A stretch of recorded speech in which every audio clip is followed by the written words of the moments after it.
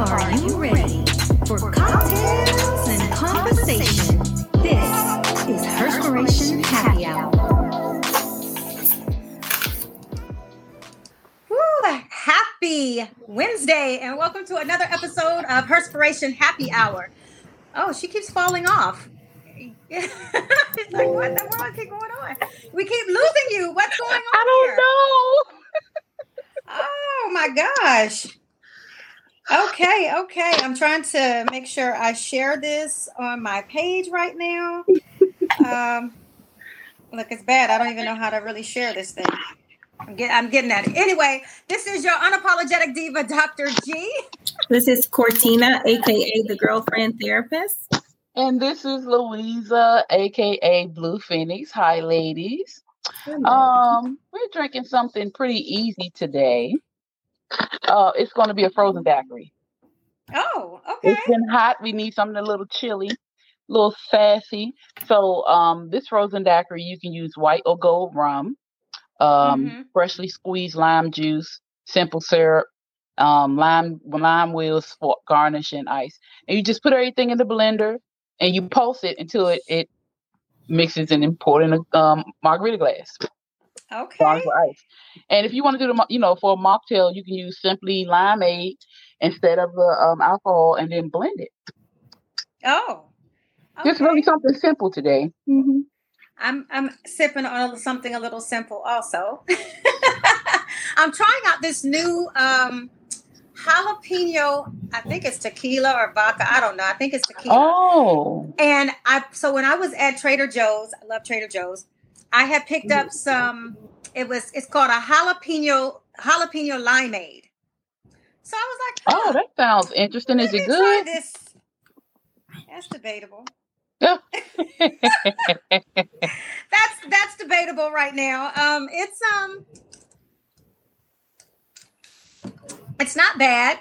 It's kind of refreshing, but it still has like that. You could definitely taste the jalapeno, and I really do like, what do you call it? What is it called?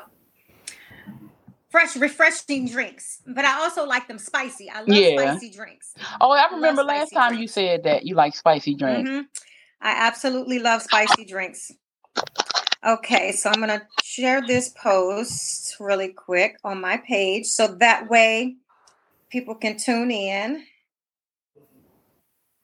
Cortina, how are you feeling? Busy day? I'm in a little pain trying to figure out how to position my arm. Oh gosh, just robot it. Don't move. It hurts when I lift it up. It hurts when I put it down. Oh, are you resting it on a pillow? It's on the cushion of my chair. It's a cushion here. Oh, maybe you need another pillow. Yeah, no, but the weight it's the pinch where the cut is. So it really doesn't matter if I lift it up. It stretches it. It hurts. Oh, goodness. I put it down. It's because when your arms are down, it's pull. Yeah. Yeah. Okay. So, yeah. All right. Well, ladies, let's talk about our WCWs. It is Wednesday, and every Wednesday, whenever we podcast, well, the first and the third anyway, we highlight some dynamic women who are out here making a difference. And so, who wants to go first with their WCW? I can go first. Okay. I am actually crushing on someone who is from my hometown, and she is the CEO of the Keio diet. So KIO diet. She lost 60 pounds in 6 months, and it's this new and improved weight loss system that she came up with. And I mean, her weight loss journey, like if you guys want to follow it, it's just KIO, the Keio diet. The founder and the CEO of that is Natasha Wells. And she is, it's so funny because it's this blowing up trend. And I actually know her personally. And so I think it's absolutely great what she's doing. I followed her because she tracked her weight loss journey. Step by step, she told people what she was doing. And for her to come up with her own regimen that's trademarked and it has the FDA seal, and it's clinically tested. I mean, like it's amazing. So I was That's just really cool, blown away Yeah. at what she's doing. It is great. So that's who I am. Her name is Nakasha Wells. And she was previously an attorney, but she is her own. She moved to Atlanta, then she moved back to Palm Beach. But I'm crushing on her because I think she's doing absolutely phenomenal and amazing. So that is who my WCW is today. That is absolutely amazing. Yeah, that is really cool. I'm gonna check that out. Yeah, I'm gonna check that out. I was gonna say I don't need to drop any weight like that, so I mean it might not be advantageous for me, but I might still check her out and follow. But if you just look like check her out and stuff, like it's really really cool. Just for health purposes, that I'm gonna definitely follow. Yeah.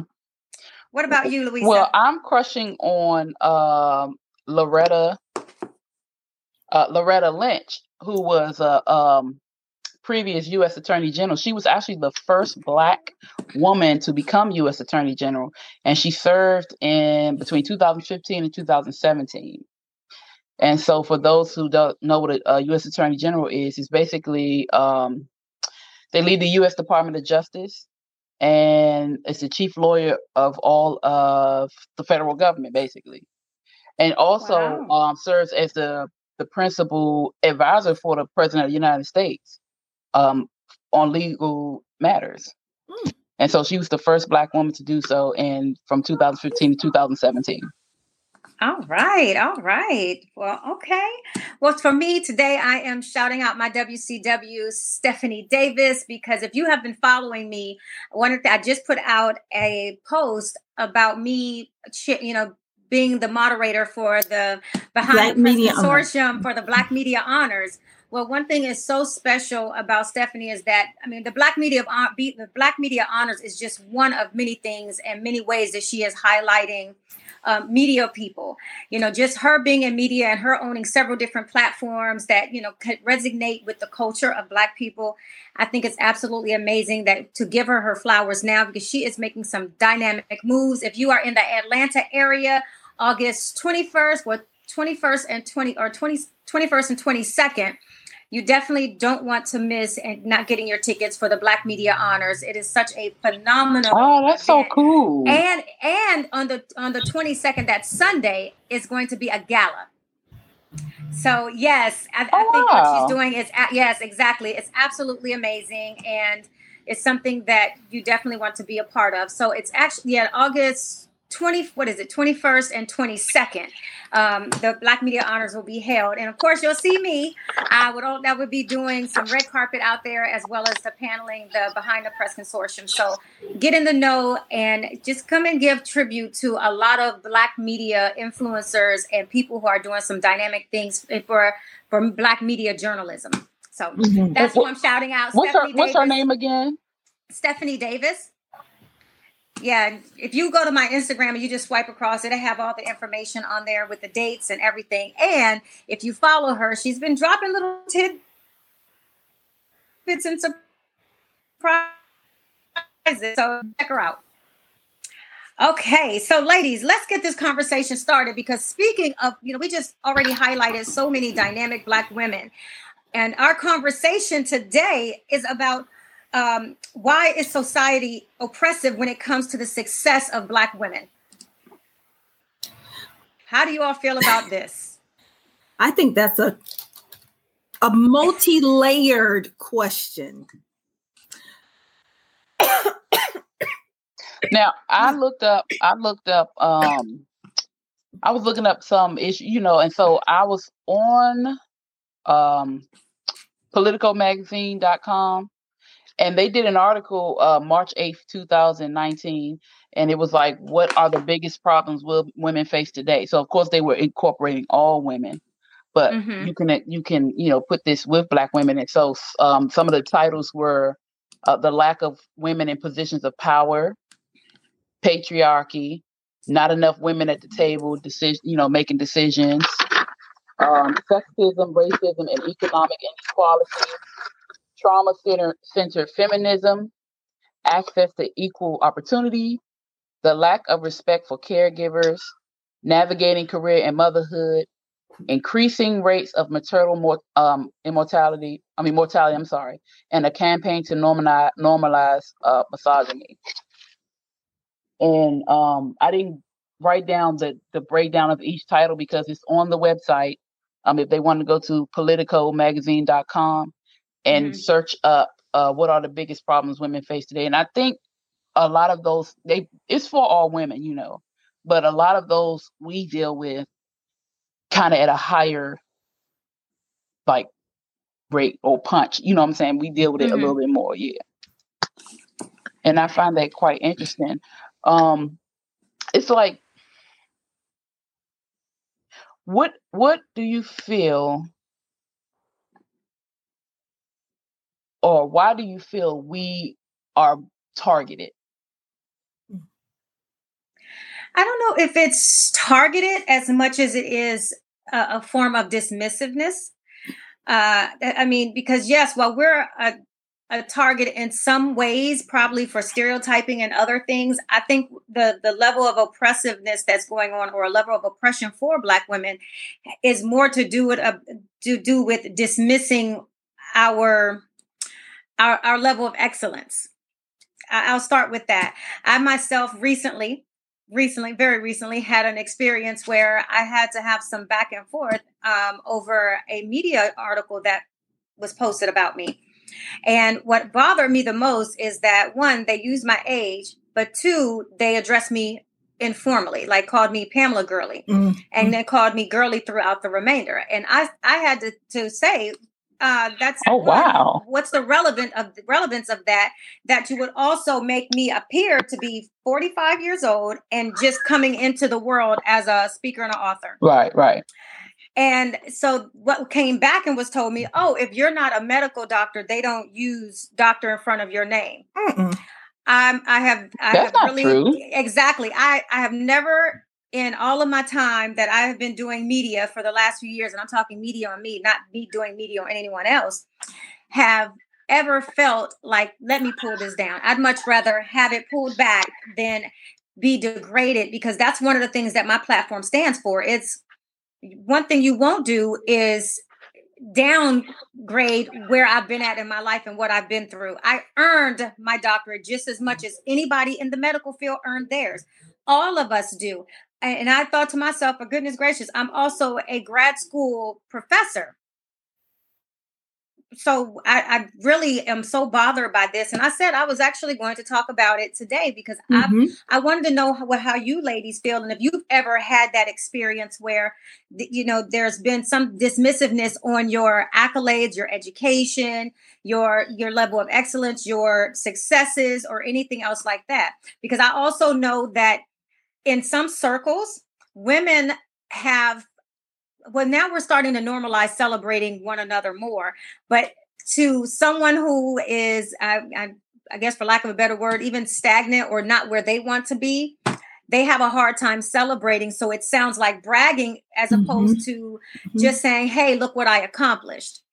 And that's something that we need to get away from, because to me, if I can't be excited for all the things that I know and all the things that I've accomplished, to me, you're oppressing who I am as an individual. And you're also oppressing the level of success that it's taking me a lot just to create and build. I agree with that. Like I said before, Louisa read off some of the things that she did. It's multi-layered.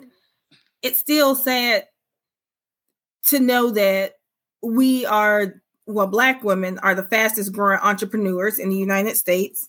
And they're also earning more degrees, undergraduate degrees, than any other population. But we still make less than white men and white women and Black men, when it comes to cents on the dollar. And so we have to figure out, how do we level the playing field? I just don't think that Black women alone have the ability to do that by themselves. Why? Because they're not the decision makers. So you have to first, and I know you said something, Pam, earlier about having a seat at the table. being able to be part of those conversations that talk about, wage equity, not just equality, but we got to be equitable. We have to be afforded the same rights and privileges as our counterparts in order for us to even have a leg up in this race. And I still think it's still based in discrimination, definitely. The way that they look at us. That's another reason why we have the highest mortality rate when it comes to women during pregnancy. They don't take us seriously. Pam, again, you said something about being dismissed about certain things. And being in having a few health challenges, being able to see it where doctors really don't hear you. Like you tell them like, hey, I'm having this. And I think part of that is what went into me being misdiagnosed for a full year. Because do they really take you seriously? Again, when Black women are saying they are in pain, because even in school, I don't know if you guys, I have this book, Medical Apartheid. And even today, some of the things that today's medical students are being taught about Black women and how they use Black women in experiments, that Black women, they're able to tolerate more pain. So if I'm learning that as a doctor, I'm going to be less likely to take your severity of pain seriously. And I'm probably not going to give you the right medication. Again, that goes into the dismissiveness. And I think that all of these things co-intertwine. So it's not just financial, it's not just economical, it's health, it's school, it's education, it's all of these things wrapped up into one. And we have to figure out a way to continue to have our voice be heard. Yes, it's great that we are part of the feminism and liberation movements. However, some of the Black women's needs get washed away and swept under the carpet if we're doing this broad brush stroke about feminism. And equality, because even compared to a white woman, we're still not equal. So that's just my soapbox. Okay. Rant. Did you want to say something, Louisa? Or oh no, she added everything, and that is absolutely true. Everything you both said. I did want to ask, what do you think? So out of everything that we have been dismissed, we're ignored, we are thriving and pursuing our careers or entrepreneurship, having our own businesses and raising children and having families and everything. Why do you think we're still fighting? Why do you think we still have to fight? The same reason why we're still fighting, to be treated like a human being and not like a dog on the street. That's true. Same reason why we trying to, let our voice be heard with Black Lives Matter. But the only thing we get to combat that is all lives matter and blue lives matter. So I think it's, again, the dismissiveness. Like, yeah, we hear you, but we got these people over here too. All of us should matter, but all of us are not being treated the same. But do you think that's kind of our fault, though? Because we always rally behind others. We always push others, and we always are the numbers for other people's marches and other people's, things, everything, their bills and their rights. And we are always that force behind them that we do get washed away, pushed aside. I think the only way it's going to start to change is when their pockets hurt. That's it. If it's not affecting the bottom line, nothing is going to change. You saw with the Black Lives Matter movement, nothing didn't start to really take traction until Gucci, Louis, Sephora, all of these big Target, their bottom line was like, because African Americans are the leading consumer. If we stop spending our Black dollars, guess what? They're not going to be able to continue to be open. So that's why they're like, we don't want to get on the Black people side. However, let's see what the board looks like. You have all these signs and campaigns and slogans about, yes, we're behind equity, equality, all of this stuff, but nothing in your boardroom looks like me. Unless it's the The token Black person. Community and diversity chair. Oh yeah, that's so true. So true. Then you have somebody who looks like us, who represents us, and all skin ain't kin. They, like it. I was just getting ready. You can have somebody like, I was looking at this guy who was against critical race theory, talking about it's only going to teach our children how to hate each other, and it's very divisive. And I said, I find it very interesting that the very school district in Texas that voted against having to be taught about slavery is also against critical race theory, and they are taking out Martin Luther King as part of the curriculum. And I don't want to mess up the Indian chief's name, talking about indigenous people as well. And I was like, all of these things are taking us backwards. That's why in Texas, they still, I don't know if it's still there, but a few years ago, they had it in the book. And my daughter, she was like, oh yeah, they told us that slavery was voluntary. These were volunteers that volunteered to do the work. If we're rewriting history and we're not learning what it is, guess what's going to happen? We're going to repeat it. Mm-hmm. Yes. Yeah, they have the pictures, like the slaves are smiling and happy to be in the fields. And I'm like, are you serious? Yep. Yeah, I know, right? So really quick, we're going to introduce our new co-host who's joining us today, our guest co-host, Miss Bernadette. How are you, ma'am? Hello. Sorry. Hi, welcome. Running in between an appointment from Savannah, and then it started raining. And long story short, I'm late, so I'm sorry. Welcome. It's totally cool. We're over here talking about why society is oppressive when it comes to the success of Black women. Mm-hmm. And so have you had any experience? First of all, you're military. Yes. And you're a warrant officer. So I'm sure that that's going to be very, very different from your perspective. So do you feel like there's an oppressiveness in what you do because you climbed up there just to be a warrant officer? Yeah, I definitely think so. I've been in 17 years, and I will say I have been in more toxic spaces than I would have liked to have been in. And sometimes it's associated with skin color. That's just always going to be there. You can kind of catch the underlining tones of people and the actions that they take. But then when you throw in the mix of being a woman, now it's like you got that piece of the pie that some just don't agree with, women being in the military. And then, oh, by the way, you're an officer. And so and as I climbed this ladder in the military, I would sit in spaces where I knew that I was not going to be well received when I walked in the room. Mm-hmm. I had to maneuver in spaces with people that really meant me all the harm. And so I say all that to say, like, the systemic problem is no matter what policies we have in place, no matter what we put out there into the world, people are naturally going to be who they are, because a lot of people that are racist are your doctors, are your teachers, are your dentists.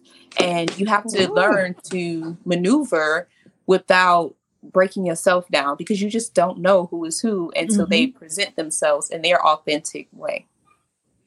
Oh, I definitely agree. And Cortina, you had mentioned something earlier, because yes, I was on Indisputable talking about diversity and, why I really hate it.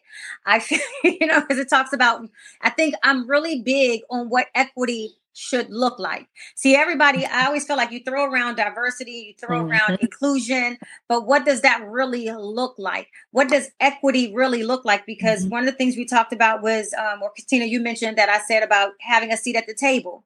But you can have a seat at the table, but it doesn't mean that, diversity will get you there, but they don't have to treat you equally. They don't have to give you equal pay, and they also don't have to give you a voice. That's true. So there's no leveraging power for you as a Black woman or a Black man at a table. So what does that mean? And then also what's being measured, and how do you measure equity? That's the other thing that I want to know. If you're saying, oh, we're going to have diversity and we're going to have inclusion and we're going to now look at equity and equality, I want to know how you are measuring those things. Are you now giving all these women, or these the minorities, that high of a raise? Mm-hmm. Not just are you going to incrementally raise, or are you going to pay them what they are worth? That to me is equity. I should be making what my counterpart makes. So if it means that's an extra $20,000 bump in my check because I rightfully earned that, I should see that. But so how are companies measuring, giving, having opportunities for equity in their companies?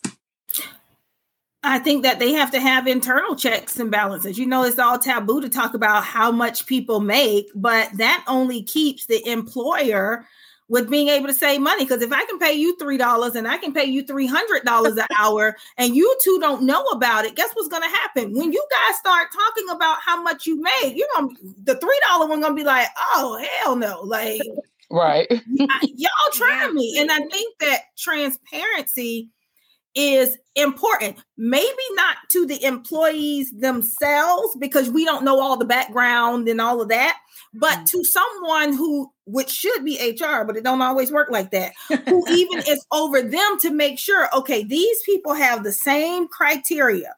They have the same amount of experience. They have the same education. Why is there a significant 30% difference in what this person is making? What benchmarks allows this person to make 30% higher than this other person? What's missing so that it can be fair to both parties, and I think it really does a disservice when companies kind of pit people towards people, because people talk sometimes, and then when you find out what somebody else making, it makes you not even work no more. Because sometimes the person that makes more does not even have the experience that you have, and then you can't go talk about it, because guess what? You signed a policy that said you will not discuss pay with anybody else. So it ain't like I can go say, well, Jimmy, cisgender male, is making X amount of dollars, and me, Cortina, black female, is making X amount of dollars. That's not fair. Well, guess what? I'm going to be fired, and he's going to be fired too, because we're talking about our pay. Just leave your leave and earn statement on the desk. Yeah, somebody walk past and look at it like, wait a minute. Yeah, it's loophole, not loopholes, but it's like political red tape and stuff about what you can talk about, what you can't talk about. And I get it, because it can cause a lot of stuff. But I think when we have these guidelines where we can't talk about stuff, it almost leaves you like, oh, okay, should I go to HR and tell them that I'm feeling like there's a microaggression happening? Will they even understand what I'm talking about? Because I'm the only one that looks like me in here. Then I don't want to ruffle the feathers and then feel like I have a target on my back. So it's almost like doing this dance that we as Black people have had to curate, to continue to make it, which when we talk about the invisible book bag with white fragility, like, it's not something that you are mindful of. It's not something that you have to think about, So it's just. So at what point do you actually speak up for yourself?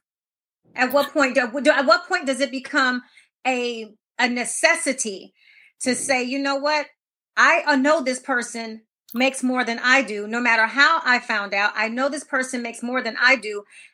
I'm going to have to speak up for myself. Is the risk out there for you to say, you know what, it's worth me risking everything that I have at this point, because to me, you're being cheated. And for some people, you say something.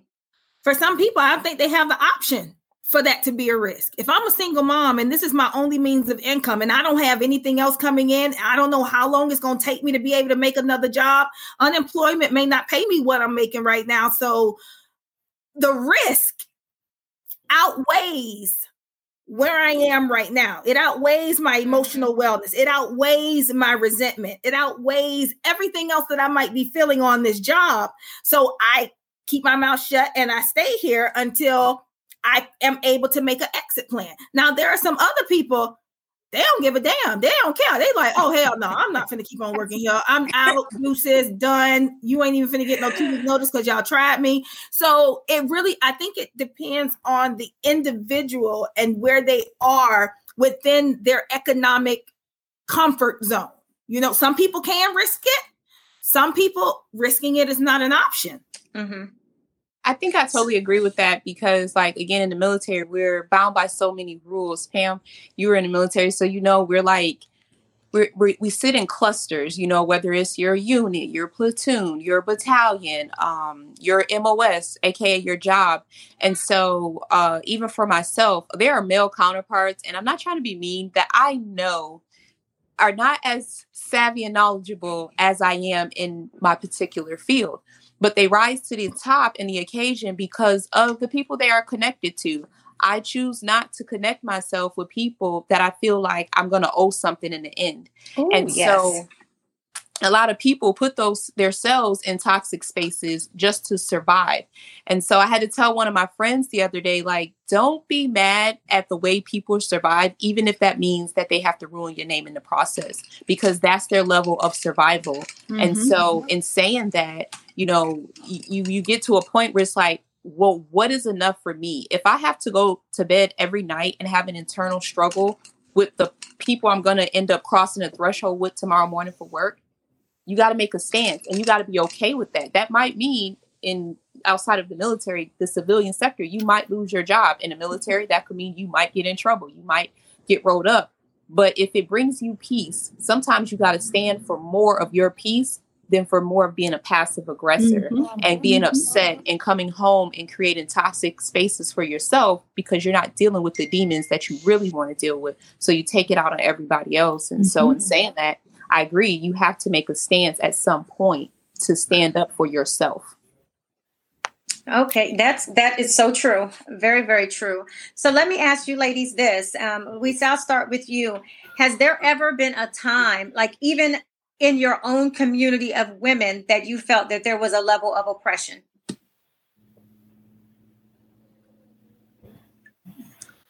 I'll say yes. I'll say yes, because you could be celebrating. And I'm one of those people who I celebrate everybody. And I'm like, oh, you did, go ahead, girl. You know, I'm just one of those people. And I'm genuine because I just really want everyone to be happy. And I just want you to make, you know, just be where you want to be. But I have had people who don't like the fact that I do that. Or because I don't know. Some people just are crazy. I don't want to say crazy. That's what it seems like. That's what they are. You know, yeah, but you know, it's just like you can say something, like you can make a post on social media. And social media, you know, if you're not careful, can make you go into depression. And you can make a post and somebody go under their post, oh, I don't, you know, all right, whatever, it's okay.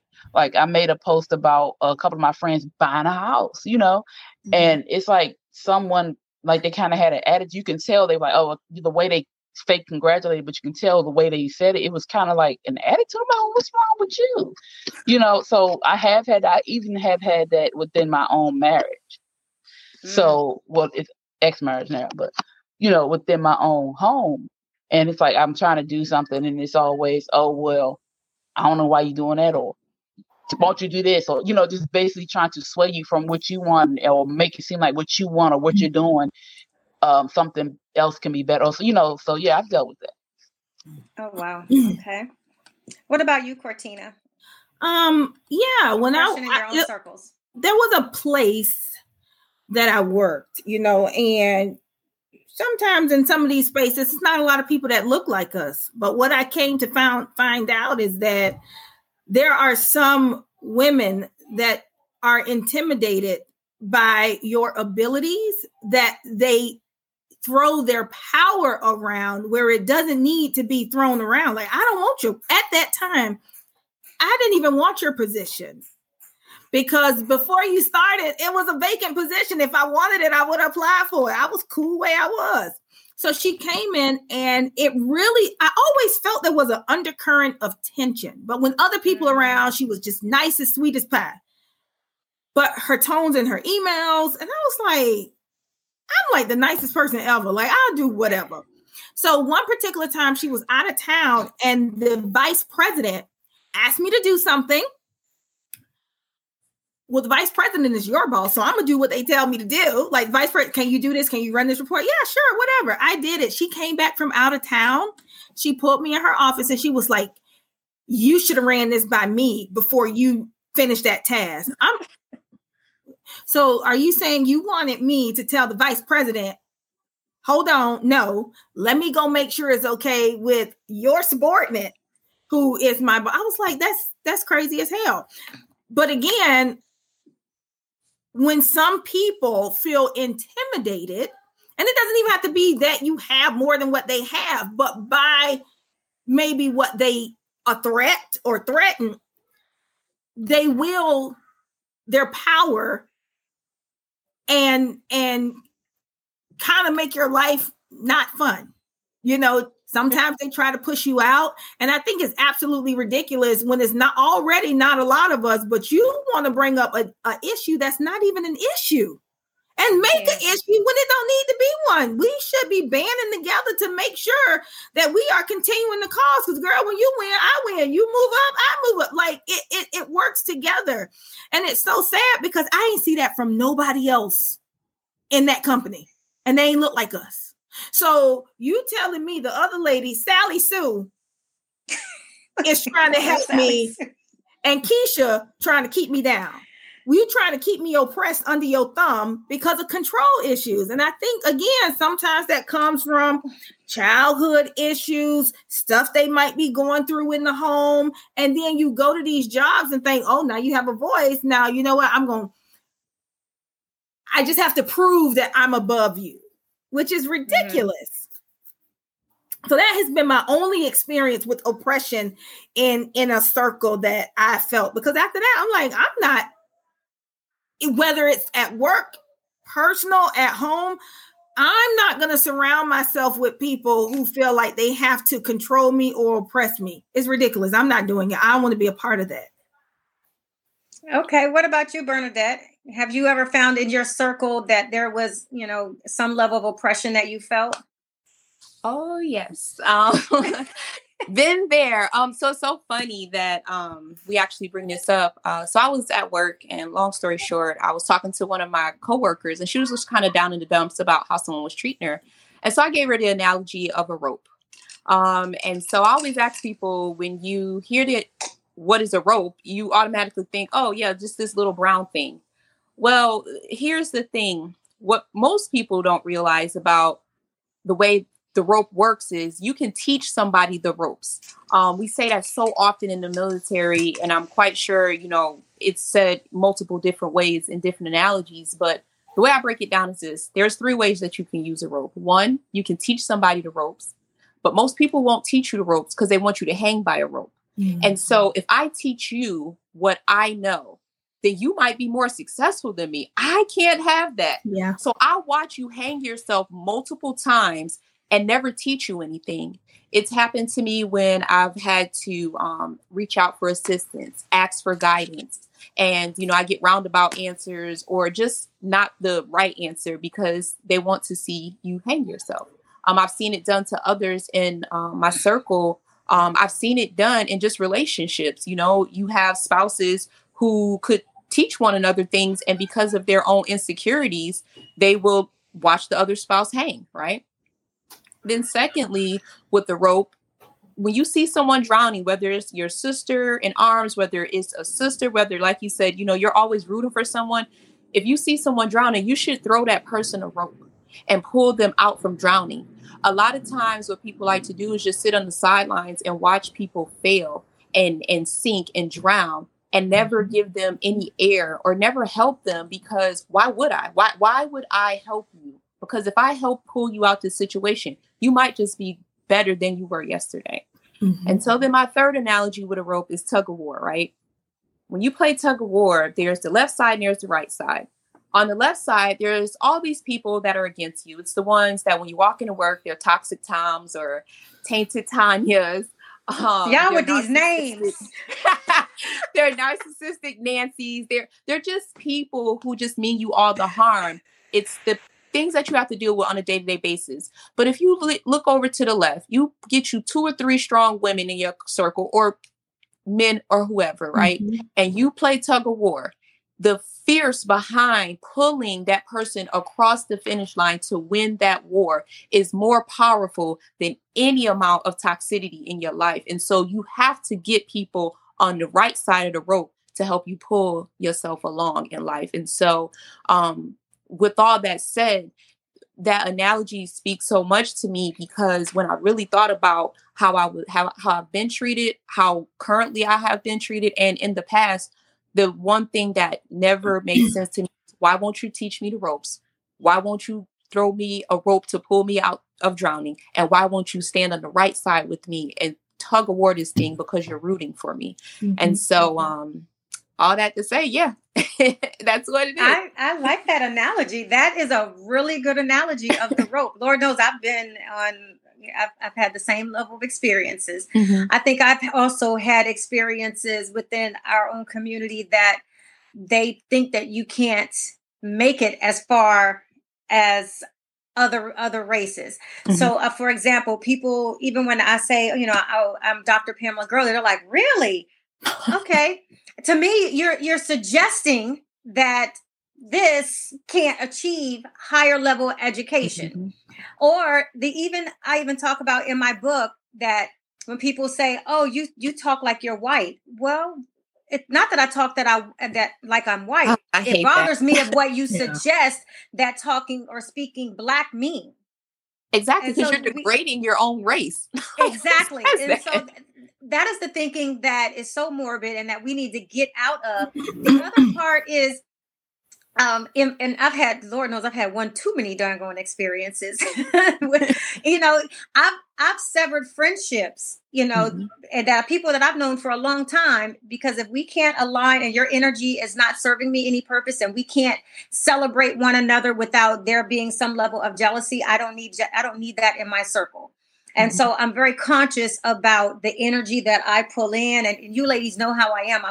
I would do what I can to, for anybody to make it. My goal is also, I often think that I have no fear about any of my friends surpassing me. If I'm helping them, if I'm not helping them, mm-hmm. I still want to celebrate. As a matter of fact, if I'm giving you a rope, and when I'm giving you a rope, it's because I want to give you that rope and throw your ass up on the other side. Exactly. So I need you to excel higher than me, so that way I would then have another level of inspiration mm-hmm. to say, wow, you know what?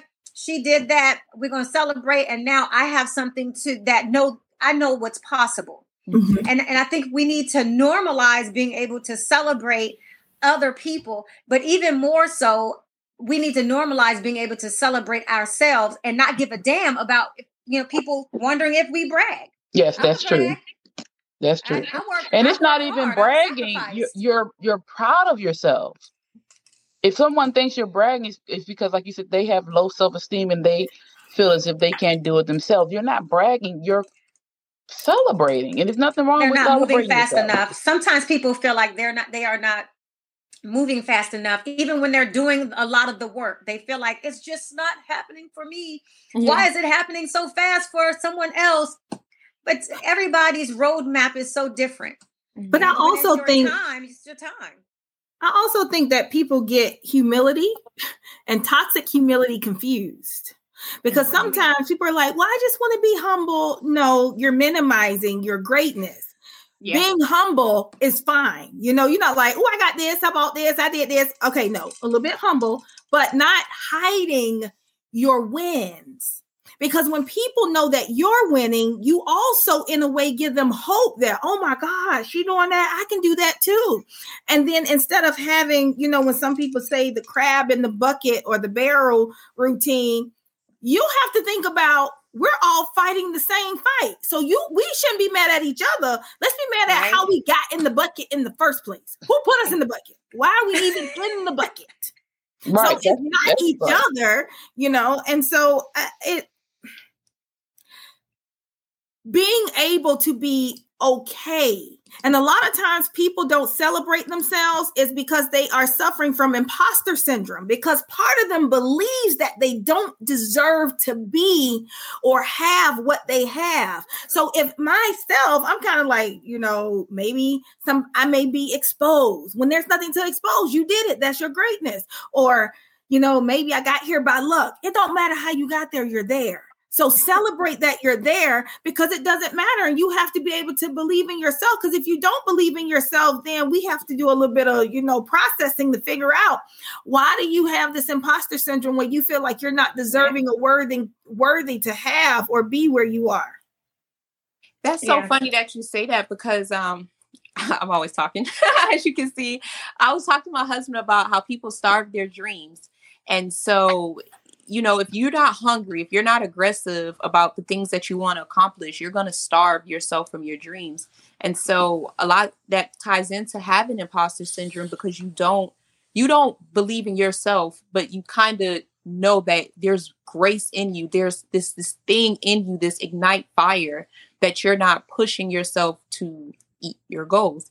And so in the end, you are going to be 70, 80 years old saying, you know what, back in my 30s, dang it, I was it. But it's too late, and not saying you can't do things in your 70s, but why wait until the 30, 40 years from now to do greatness instead of giving yourself humility first? And I think that's one of the biggest things is people don't look at themselves as the priority. They judge themselves off of how the world views them instead of going after your goals. And one thing I always tell people is don't dim your light just to make somebody else shine. Mm-hmm. Because when you do that, you're putting yourself last. And if you don't put yourself first, then who will? The other part, I think, is that people, because I know I battled with imposter syndrome for a long time, but I also realized it was some of the company that I was keeping around me. Mm-hmm. And I was always doing this. And so it made me leery to celebrate doing this, mm-hmm. because they all were here. They're still all right there. It's not a bad thing. I mean, if you where you want to be, you can't be mad and make me feel like I have to oppress who I am or suppress who I am to mm-hmm. not make you feel bad. And so I battled imposter syndrome for that one. That was one of the reasons why I did. But the other part is what I hear a lot of people, they always say, I'm too old mm-hmm. to make these changes. Mm-hmm. I'm too old to now pursue another thing. Oh, I'm too old. And I think to myself, wow, I don't think you're really ever too old to live the life that you mm-hmm. want to live. Mm-hmm. Mm-hmm. And you got to create the life you want to live. It's just so crazy because we are always taught that life is too short and, you only live once. Well, yeah, all those things can be true, but every day you're living. And if you don't even value the milliseconds in your day, you're wasting your time, because if you really break down just your day-to-day basis, you should sleep for about 7 to 8 hours. I'm totally not sleeping 7 or 8 hours, but you should sleep 7 or 8 hours. Then you subtract that from your 24, and then you got to commute to work. You got to eat dinner. Then let's say you work a 9-to-5 job, or you're an entrepreneur. What those hours look like, when you scale all that back, you might got 4 or 5 hours to do something with it. So if you don't even value the milliseconds of your day and you find yourself sitting in your bed, staring at the ceiling saying, you know what, I should be doing X, Y, and Z. It doesn't matter your age. It matters when you're going to start, because mm-hmm. those seconds can never be replaced. Mm-hmm. People always say, I'm going to make up, I'll compensate somebody for their extra hours and all this nonsense. And it's total BS, because you can't compensate me for time that you can't never give me back. Right. And so if you don't value your time, you're always going to be chasing time. I definitely agree with that. You're going to be chasing it for a long time, because once it's gone, mm-hmm. It's irreplaceable. And that's the balance I think that people, deal with. Because I have this conversation with my partner often. I'm like, well, I mean, if we die, we can't take it with us, because he's like super safe, conservative, like just that's it. Like he is a what do you call those people? A micro user, frugal, a minimalist. There we go. Yeah. And I'm probably like a Maximus. I'm like, it doesn't matter. If you want it, get it. And because I'm like, you know what? Just even with me going through what I'm going through, it's kind of like, what if I never have the opportunity to do what I really want to do? Because we always have this hope that we'll have all the years in the world, you know, and then when reality sets and it's like, no, what if this is all you got? Have you been able to say, I did everything that I wanted to do, and bringing it back to, you know, Black women and us feeling suppressed and oppressed and having to carry the weight? We are the ones that are so used to taking care of everybody else. We think that's our role. That's our job. That's what we're supposed to do. That's what we was put on this earth to do, whether it's your family, your kids, your friends. But at what point do we stop and say, I have to take care of me? Because if I'm not okay to take care of me, how can I ever take care of everybody else? Especially if I'm putting my dreams, my aspirations, what I want to do on the back burner to make sure that everybody else's needs are met. So us living our true selves and doing what we want to do, saying, hey, if I want to go on this trip, I'm going on this trip. If I want to climb this mountain, you know what? That's what I'm going to do without fear of judgment from the circle I may be around or what society says I can and cannot do. We have to learn how to live outside of the box and just do it. Oh, I agree. With balance. Because we don't want to spend all the retirement money and then we live 100 years and then we're like, oh, I got to work at Walmart. No shame for people who got to work, you know, the old people, the greeters at Walmart. No shame to them or nothing like that. But you know, you want to have balance. You don't want to be so tight with the money that you die with $1 million and you didn't enjoy it. You know, like you said, with the milliseconds. Life is supposed to be experienced. Yeah. We're supposed to experience life, not just live it. If I'm just living to chase a dollar, to make a dollar, to save a dollar, and I haven't even been able to enjoy the fruits of my labor, what's the point? That's why I like food. Oh, I love food. Food is an experience. If you know, I'm telling you, food is an experience. love food.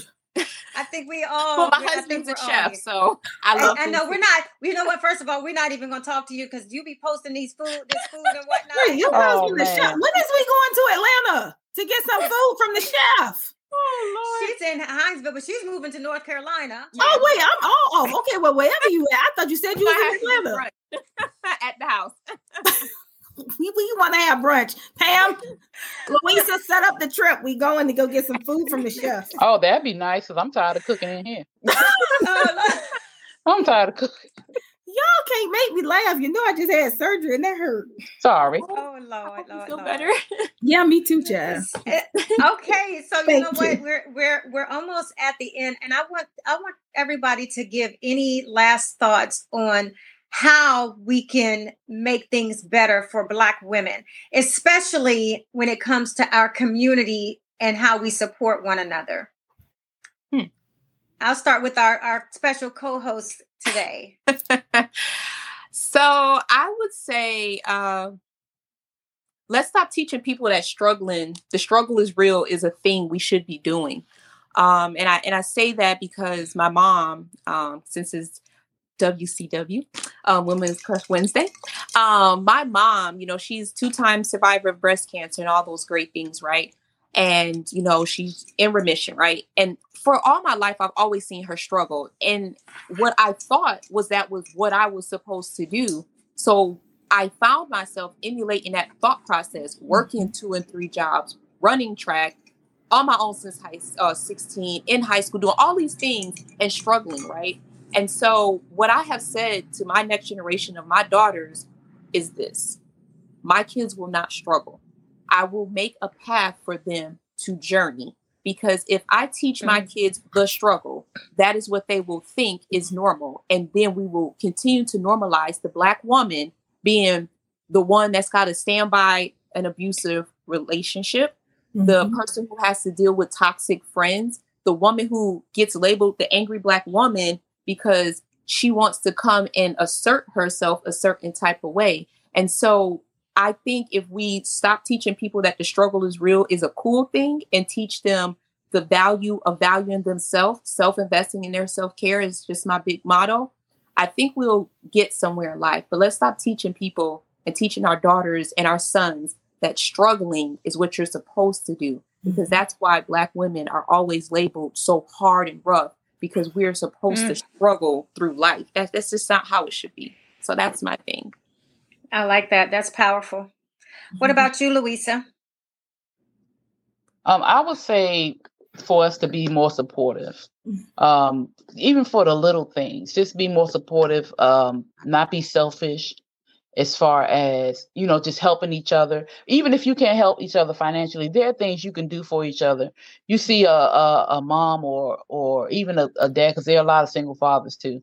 If you see them and they're struggling with their children or struggling with their bags or a little frustrated, go talk to them or try to help them. It's just little things that we can do. And the little things sometimes are more than the big things. Okay. And those things they can pass on. So I say that we all should be more supportive. Okay.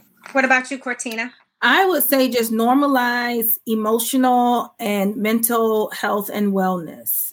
A lot of the personalities and the way that we treat people and ourselves is rooted in unresolved trauma, stress, depression, anxiety. So if we begin to talk about these issues, the way that we respond and engage with others, hopefully will be in more positive ways. Thus, we'll create more positive experiences when we are around our circles, when we're at work, when we're around our families. So being able to normalize, getting help, and to Bernadette's thing when she said, stop glorifying the struggle, is not, because when we say the struggle is real, and it's like it gives us some type of badge of honor because you struggled that makes you stronger or better.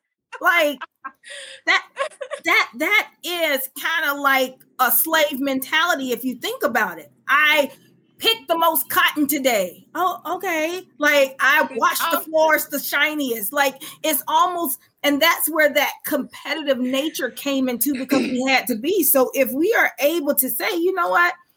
So what? I don't have to. Just because my mom did it, I don't have to. I can be the exception. I can be the difference. And like you said, Bernadette, I can show the next generation coming up, like, nah, that's unhealthy. Like for your psyche, for your mental, for your emotional, like that's not okay.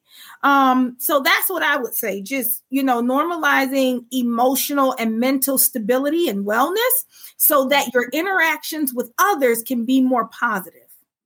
Okay. And stop taking pride in your pain, basically. Yeah. So I think what I will say is normalize celebrating yourself out loud. Not quiet. Celebrate yourself out loud. Give your own self hand claps and champagne popping. Do all of that stuff, because the harder you work, the more rewards you should be able to give yourself. Don't expect anyone else to validate your success. Validate it yourself and be proud of yourself. So even if it feels like you're alone, and they often say the higher you go, the more alone you feel. So just understand that you need to learn how to love your own space, love your own company, and love being able to celebrate yourself in a way that you celebrate your friends. Because if you can celebrate your friends with all the bells and whistles, you deserve it too, to give it to yourself. So that's what I would leave this with. Louisa, I'm going to start with you. Where can everybody find you? Because I think you have to hop off at 8, correct?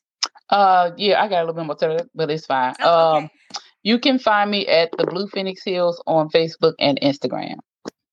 Okay. And what about you, Bernadette? You can find me on Instagram at Self-Invest Self-Care. That's where I talk all my thought process with self-care. And then if you want to just like check out like how goofy and crazy my whole blended and splendid army lifestyle is, you can find me on TikTok and on Instagram at Blended with Bernie. And those are my 2 platforms right now. And yeah, I got YouTube channels and all that stuff going on, but find me there. I'm kind of crazy. Okay, what about you, Cortina? You can find me on all social media platforms at The Girlfriend Therapist. Girlfriend Therapist. Okay, and you can find me on all platforms as well at IAMDRPGURLEY.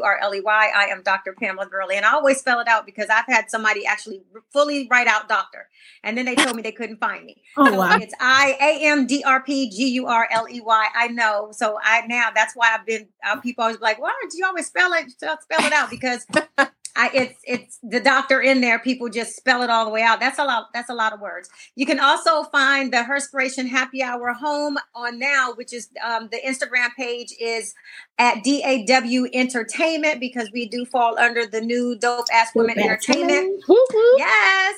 And then you can also find us here on Facebook at Herspiration Happy Hour, Herspiration Happy Hour, and on Twitter at Herspiration HH. Make sure and tune in the first and third Wednesdays of every month. You can find us on all podcasting platforms, and if we're not there, it must be new, because we are everywhere, from iHeartRadio to Amazon and Pandora and everything. So definitely tune in, follow us, and you know what, Bernadette, thank you so much for dropping by. Hang in there for a minute, thank you. We're going to bring this into a close. I'll be right back with you. Okay. Yeah, so ladies, any final words other than our favorite? Cheers! Cheers.